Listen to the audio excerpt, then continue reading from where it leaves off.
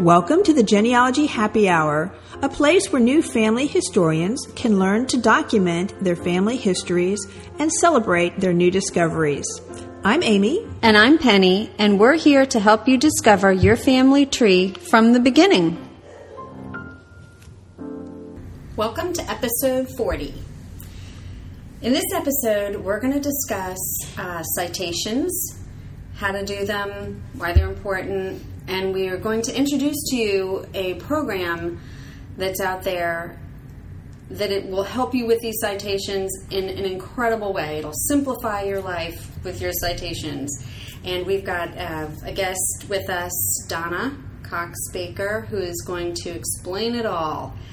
But first, The wine. the wine. Always the wine first. But I am very excited about this particular podcast.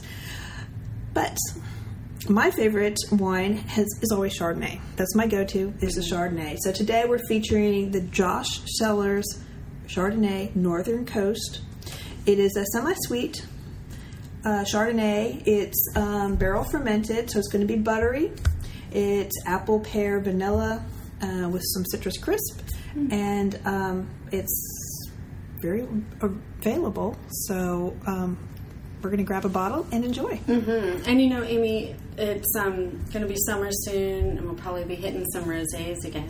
We will. Some French love the rosés. rosé. That's true. It's the best. Nice. But I'm super excited about citations. I mean, I'm actually not super excited about citations. You are. I You're hate a citation citations. nerd, yeah. No. Most genealogists hate citations. And I think it stops some people from writing their genealogy, their histories, their family narratives, because a good responsible genealogist knows they need to cite their sources, and it can become very cumbersome and very complicated. And I'm writing right now a 3-generation lineage, narrative lineage, and a lot of citations, and it just takes a lot of time, a lot of referencing the guidelines, a lot of using Elizabeth Shown Mills, Evidence Explained. So I'm excited to hear about this program. I'm excited to try and use it and see if it's going to help me tremendously. So. Yeah, I've been playing around with it quite a bit, and we have a research trip coming up. We do. So I have been trying to start some research filing and citation work and whatnot in this program, which is called Zotero.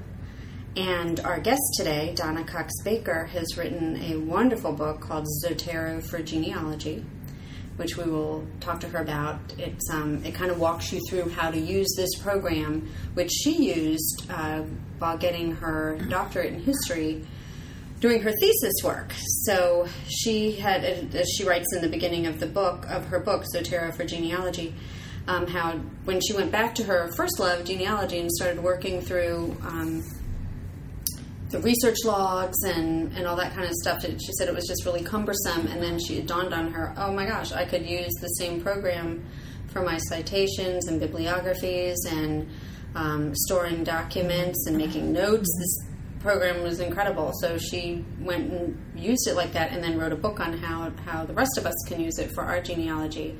That's kind of funny, because we compartmentalize these learning tools that we have. Well, I use that in college, but I'm not using it here in this particular vocation. So she's been able to bridge that and then utilize it for genealogy. And for the everyday genealogist, you don't necessarily have to get the perfect citation down. You just need to be able to find it again, and somebody else who sees your citation needs to be able to find the same thing that you found. Absolutely, yes. You make sure you have to have the who made it, who wrote it, what it is, what's the title, when it was written, when it was created, when it was updated, where it was located, where you located it, where it was published, and then the wherein, what page it might be on, if it's in a folder, where's the folder, if it's a person, where do you find this person, that kind of thing. If it's digitized, which website, and the date that you accessed it. Yes. So, yeah. Yes, just get as much information in your citation, where this program will just do it for you. It's so nice. So we're going to be talking to her in just a minute. Was there? I know you said you're really excited about the citations or this podcast, and you're working on your program or your research for it. Yes. Have you come across any crazy things that you'd have to write a citation for that? That's the tricky part is sometimes the citations are very personal because you're actually writing a little a little proof statement maybe in a footnote rather than putting it. You want to explain some information that you don't want to necessarily put in the dialogue or in the narrative that you've got, but you need to put it down there. So there are some things that footnotes can be very personal and very unique to a situation, where other times we know we have to footnote the birth certificate, the death certificate, the marriage, the probates, all those types of things, the photographs, the cemetery. A lot of the things that genealogists cite are repetitive. Mm-hmm. But then those are those unique things. So I'll be interested to see how that those unique situations are handled in this program. But I'm just excited to find a program that will help me do it. Yeah. And then instead of struggling through each particular citation over and over again. So. Sure. All right. Well, let's get to it. All right. Welcome to the podcast, Donna. We really appreciate you coming on and talking to us about Zotero. Oh, thank you so much. I appreciate the chance to talk about it. Never get tired of talking about it. Well, that's good. Yeah. So this is a program that helps people with their citations and footnotes and whatnot. And you have found a way to make it work for genealogists. Yeah, it is actually my research keeper, and it replaces all the things that used to fill up a room, the file cabinets, the file folders, and all of that. The citations, while that was the most critical thing in graduate school and is important in genealogy as well, is this great perk for all the other things it does too. It was really a miracle in graduate school when I was doing footnotes, because quite honestly I don't do them that often when I'm writing now, because I'm not writing for genealogy publication so much, but it was able to take so much of the pain, the headache, the fear out of citations, because we worry, are we going to have a period in the right place, a comma in the right place? Those things we called term papers in high school that, it was all about whether you got that exactly right. And this just sort of removes that and lets you concentrate on what really matters, the research and the writing. Well, and you mentioned organization, and that's an important part of writing, because before you can start writing, you have to collect all of the documents that you're going to be referencing. You have to collect all the notes and the materials. So, so how would you begin writing a lineage using Zotero, starting with the organization part, I suppose? Well, I think that you've got a couple of layers of research that happen, and for me, I start with what I call big R research. I start with general, going out there looking to see what there is before I start detail work. And the detail work in genealogy often, of course, is who was born when and who was married to whom when and all of those kind of things. So you're collecting all those things, and we're accustomed to collecting those attached to our family tree. But if you're telling your family story, you're going to be going bigger, and you're going to collect a lot of things that are going to be are going to surround the family. There are going to be things about the town. There's going to be things about their church. There's going to be things that you collect that don't necessarily have a place to sit in your genealogy software, the family tree software. You've got to collect all that, and so that I call that big R research, and so that you're going to find a place for it. And I usually start by just reading materials that are going to be connected to what I'm doing, and I begin by putting them in let's say I'm reading about a town, I'll put it in a folder about that town. But later, as I'm actually organizing to write something specific, then I'm going to reorganize based on what my chapters are going to be. And the beautiful thing about Zotero is you're having to change the original organization. You can actually keep your folders up there that had the information about a particular town, about a particular church, all of those. But then you can drag and drop material into the chapter folders without copying it. I mean, it exists in both places, so that you can organize the same material in multiple different ways without having to repeat it or having to lose the original organization. Does that make sense? That's very cool. So if you're, one of the things that I always go to first is try and find those county histories that were published around 1900s, and to just kind of get a flavor of what it was hopefully like. I can find the time period where my ancestor lived. So that would be something that you could store in this particular area. Yes. I know another thing.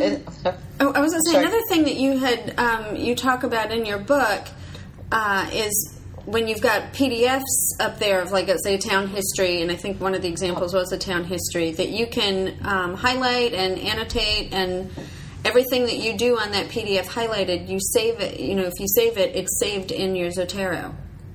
Right. There is an add-on that will allow you to do that, and that was another godsend in graduate school for me too, because you're highlighting things, you're adding comments in the PDF. This assumes, by the way, that it's a PDF that can be, that you can actually select text in, that you can search text in. If it's just a PDF that's just pure pictures of the page instead of editable text, then it won't work. But with this, it does. And when you pull it back in with this particular add-on, which there's a chapter about in the book, but when you pull that in, it takes every highlight that you took, it takes every comment that you took, and it types it for you into your notes, so that you don't have to, after you've done that work, then go type it back into notes for it to be meaningful. And the PDF is there and searchable as well. So it's fabulous. I love that feature. Wow. Yeah.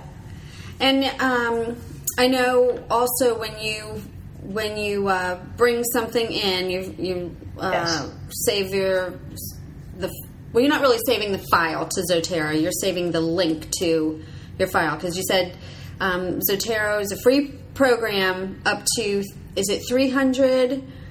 Yeah, I think it's 300 meg, which it sounds small. So what I counsel people to do with that, to keep it free as long as they can, is to keep your files, the fat files that have pictures in them and all that, keep them on your drive and link to them instead of pulling them in. Mm-hmm. But you can pull them into Zotero for an incredibly reasonable price.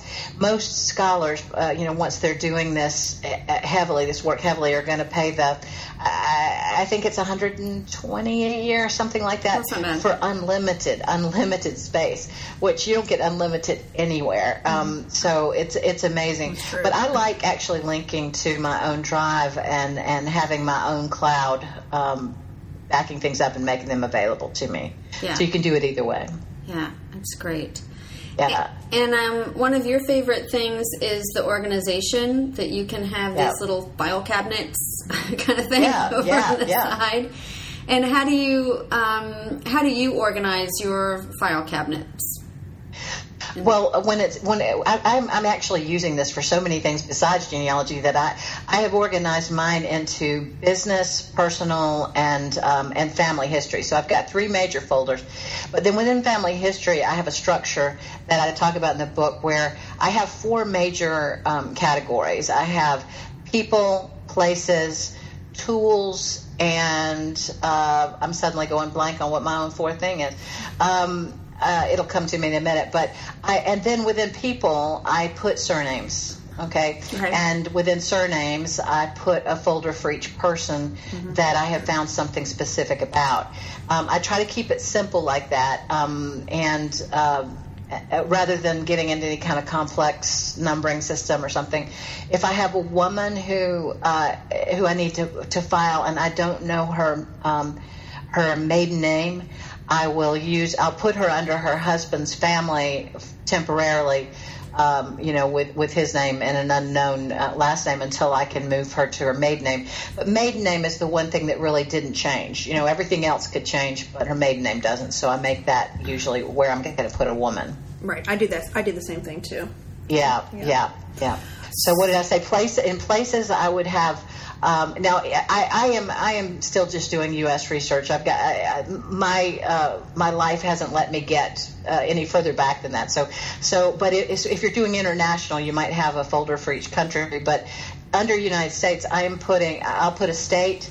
Within that, I'll put a county. Within that, I'll put towns. And if I really want to get granular, I might have folders for churches, schools, whatever I might be researching that I would have a lot of material for. I put a folder, but I put them layered inside each other so that I can always find my way back.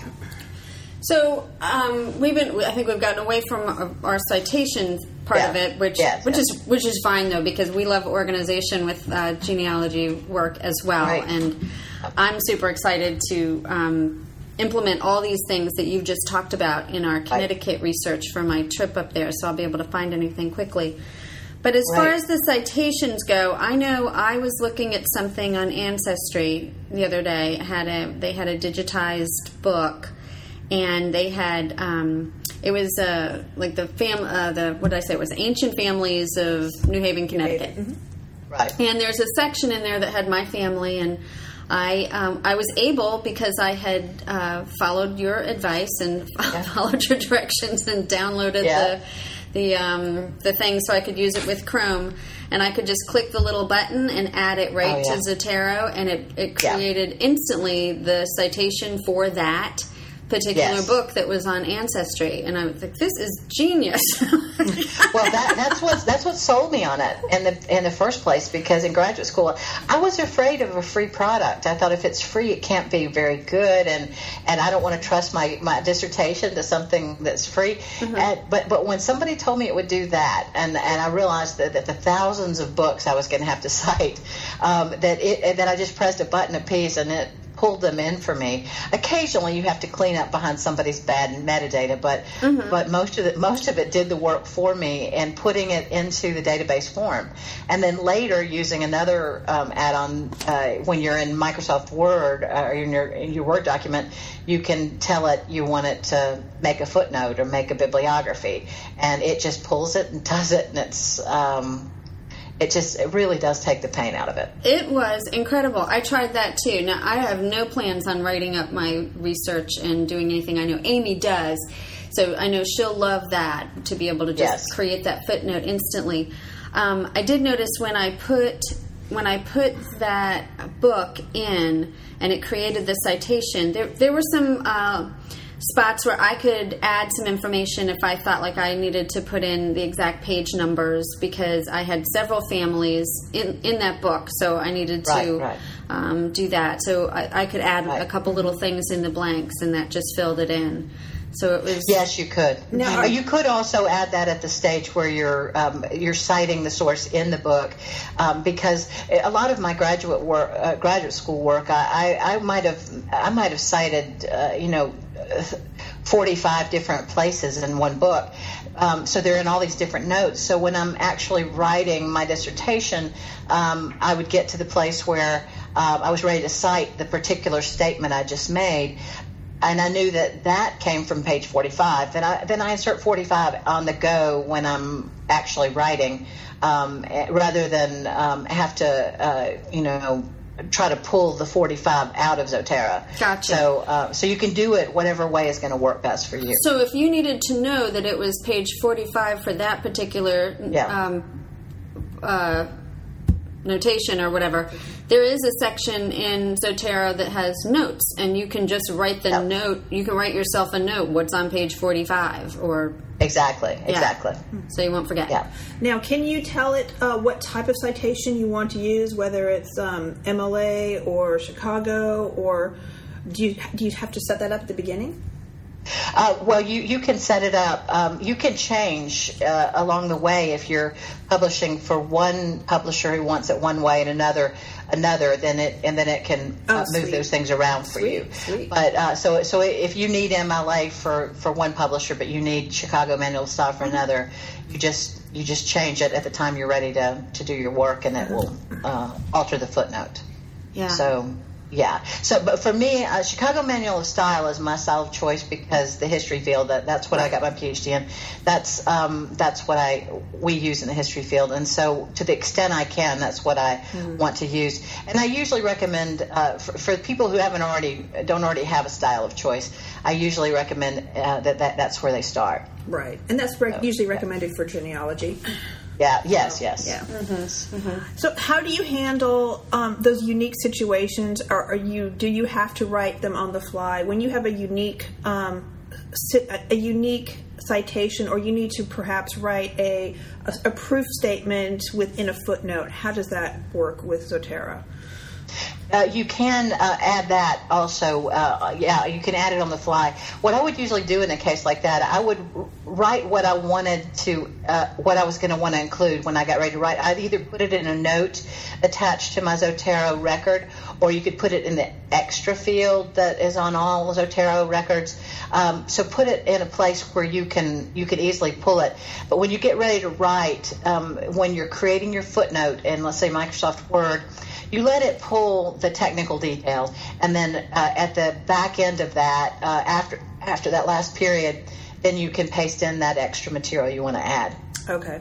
Yeah. Okay. And it will embed it in there. Good. I like that. Yeah.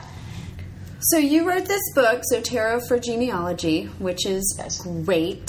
And anybody that's listening that wants to get Zotero and try it, I highly recommend Donna's book because it's not a huge book, so you don't have. And the best thing about it is Donna's got these little exercises in it.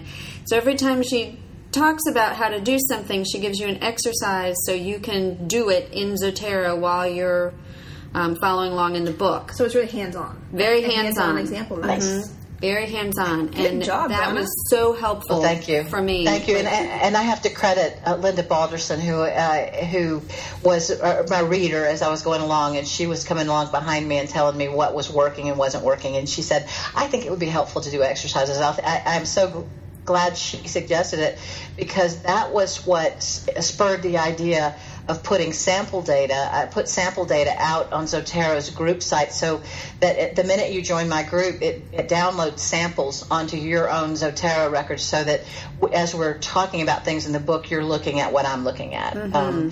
So that was particularly useful advice from Linda, and I'm grateful to her. And the group that you have, is that the place where someone would go if they don't understand how to do something, or they have a thought like, hey, I need to do this, I couldn't figure it out? Other people would then jump in and help? Well, I was going to use it that way when I originally created it, but I found that it was more limited than I wanted it to be. So the group that's on Zotero, it allows us to collaborate on that initial sampling of material. But I've created a website called ZoteroForGenealogy.com, and we've got a forum there, and people have been asking each other and helping each other in the most brilliant ways to deal with very specific problems. And they'll say, how are you going to handle the Norwegian records and this and that? And of course, I know nothing about Norwegian records, but another person will pipe in and help. And sorry, I hear my own phone ringing there. I apologize. That's okay. They have been they've been great to each other, and that's only going to get bigger. And the material that's there will always be there for people to check back on. But we're any kind. I've had people teaching me things that they were finding in Zotero that I didn't even know were there. So it's been great, and that's ZoteroForGenealogy.com. That's awesome. I love that. Yeah. I'll have to check that out, because I'm one of those people, like, I can follow it. I've done it. I'm going to implement it, but then if I don't do it for a few days or a week and I come back to it, I'm like, okay, I don't remember how to do any of this stuff again. Exactly. I have to go through it again. Yeah. So, Penny, are we going to have a link on our website? We will. We will put a link on our website to your book and to your group, so if people can check it out. And I highly encourage anybody who's wanting to be organized. If you've used Evernote or anything like that, this works. I love this layout for. Well, I had started with Evernote and attempting to use those because I'm a OneNote user. I've been using it for many years in business, but what I was missing was the structure that I wanted for citations. So while those are great for storing data, they weren't as good for storing structured data like citations. And so this gives me both at the same time. This is wonderful. Wonderful. Well, thank you for sharing it with us. We really appreciate that. And Donna, if they don't come to our website, where can they go out on the web to get your information? Is it just the zotero for genealogy? Yeah, if they go there, they'll get basically a description of the book and then the forums there, and I think that would probably be the best place to start. That will take them also then to my store if they want to buy the book.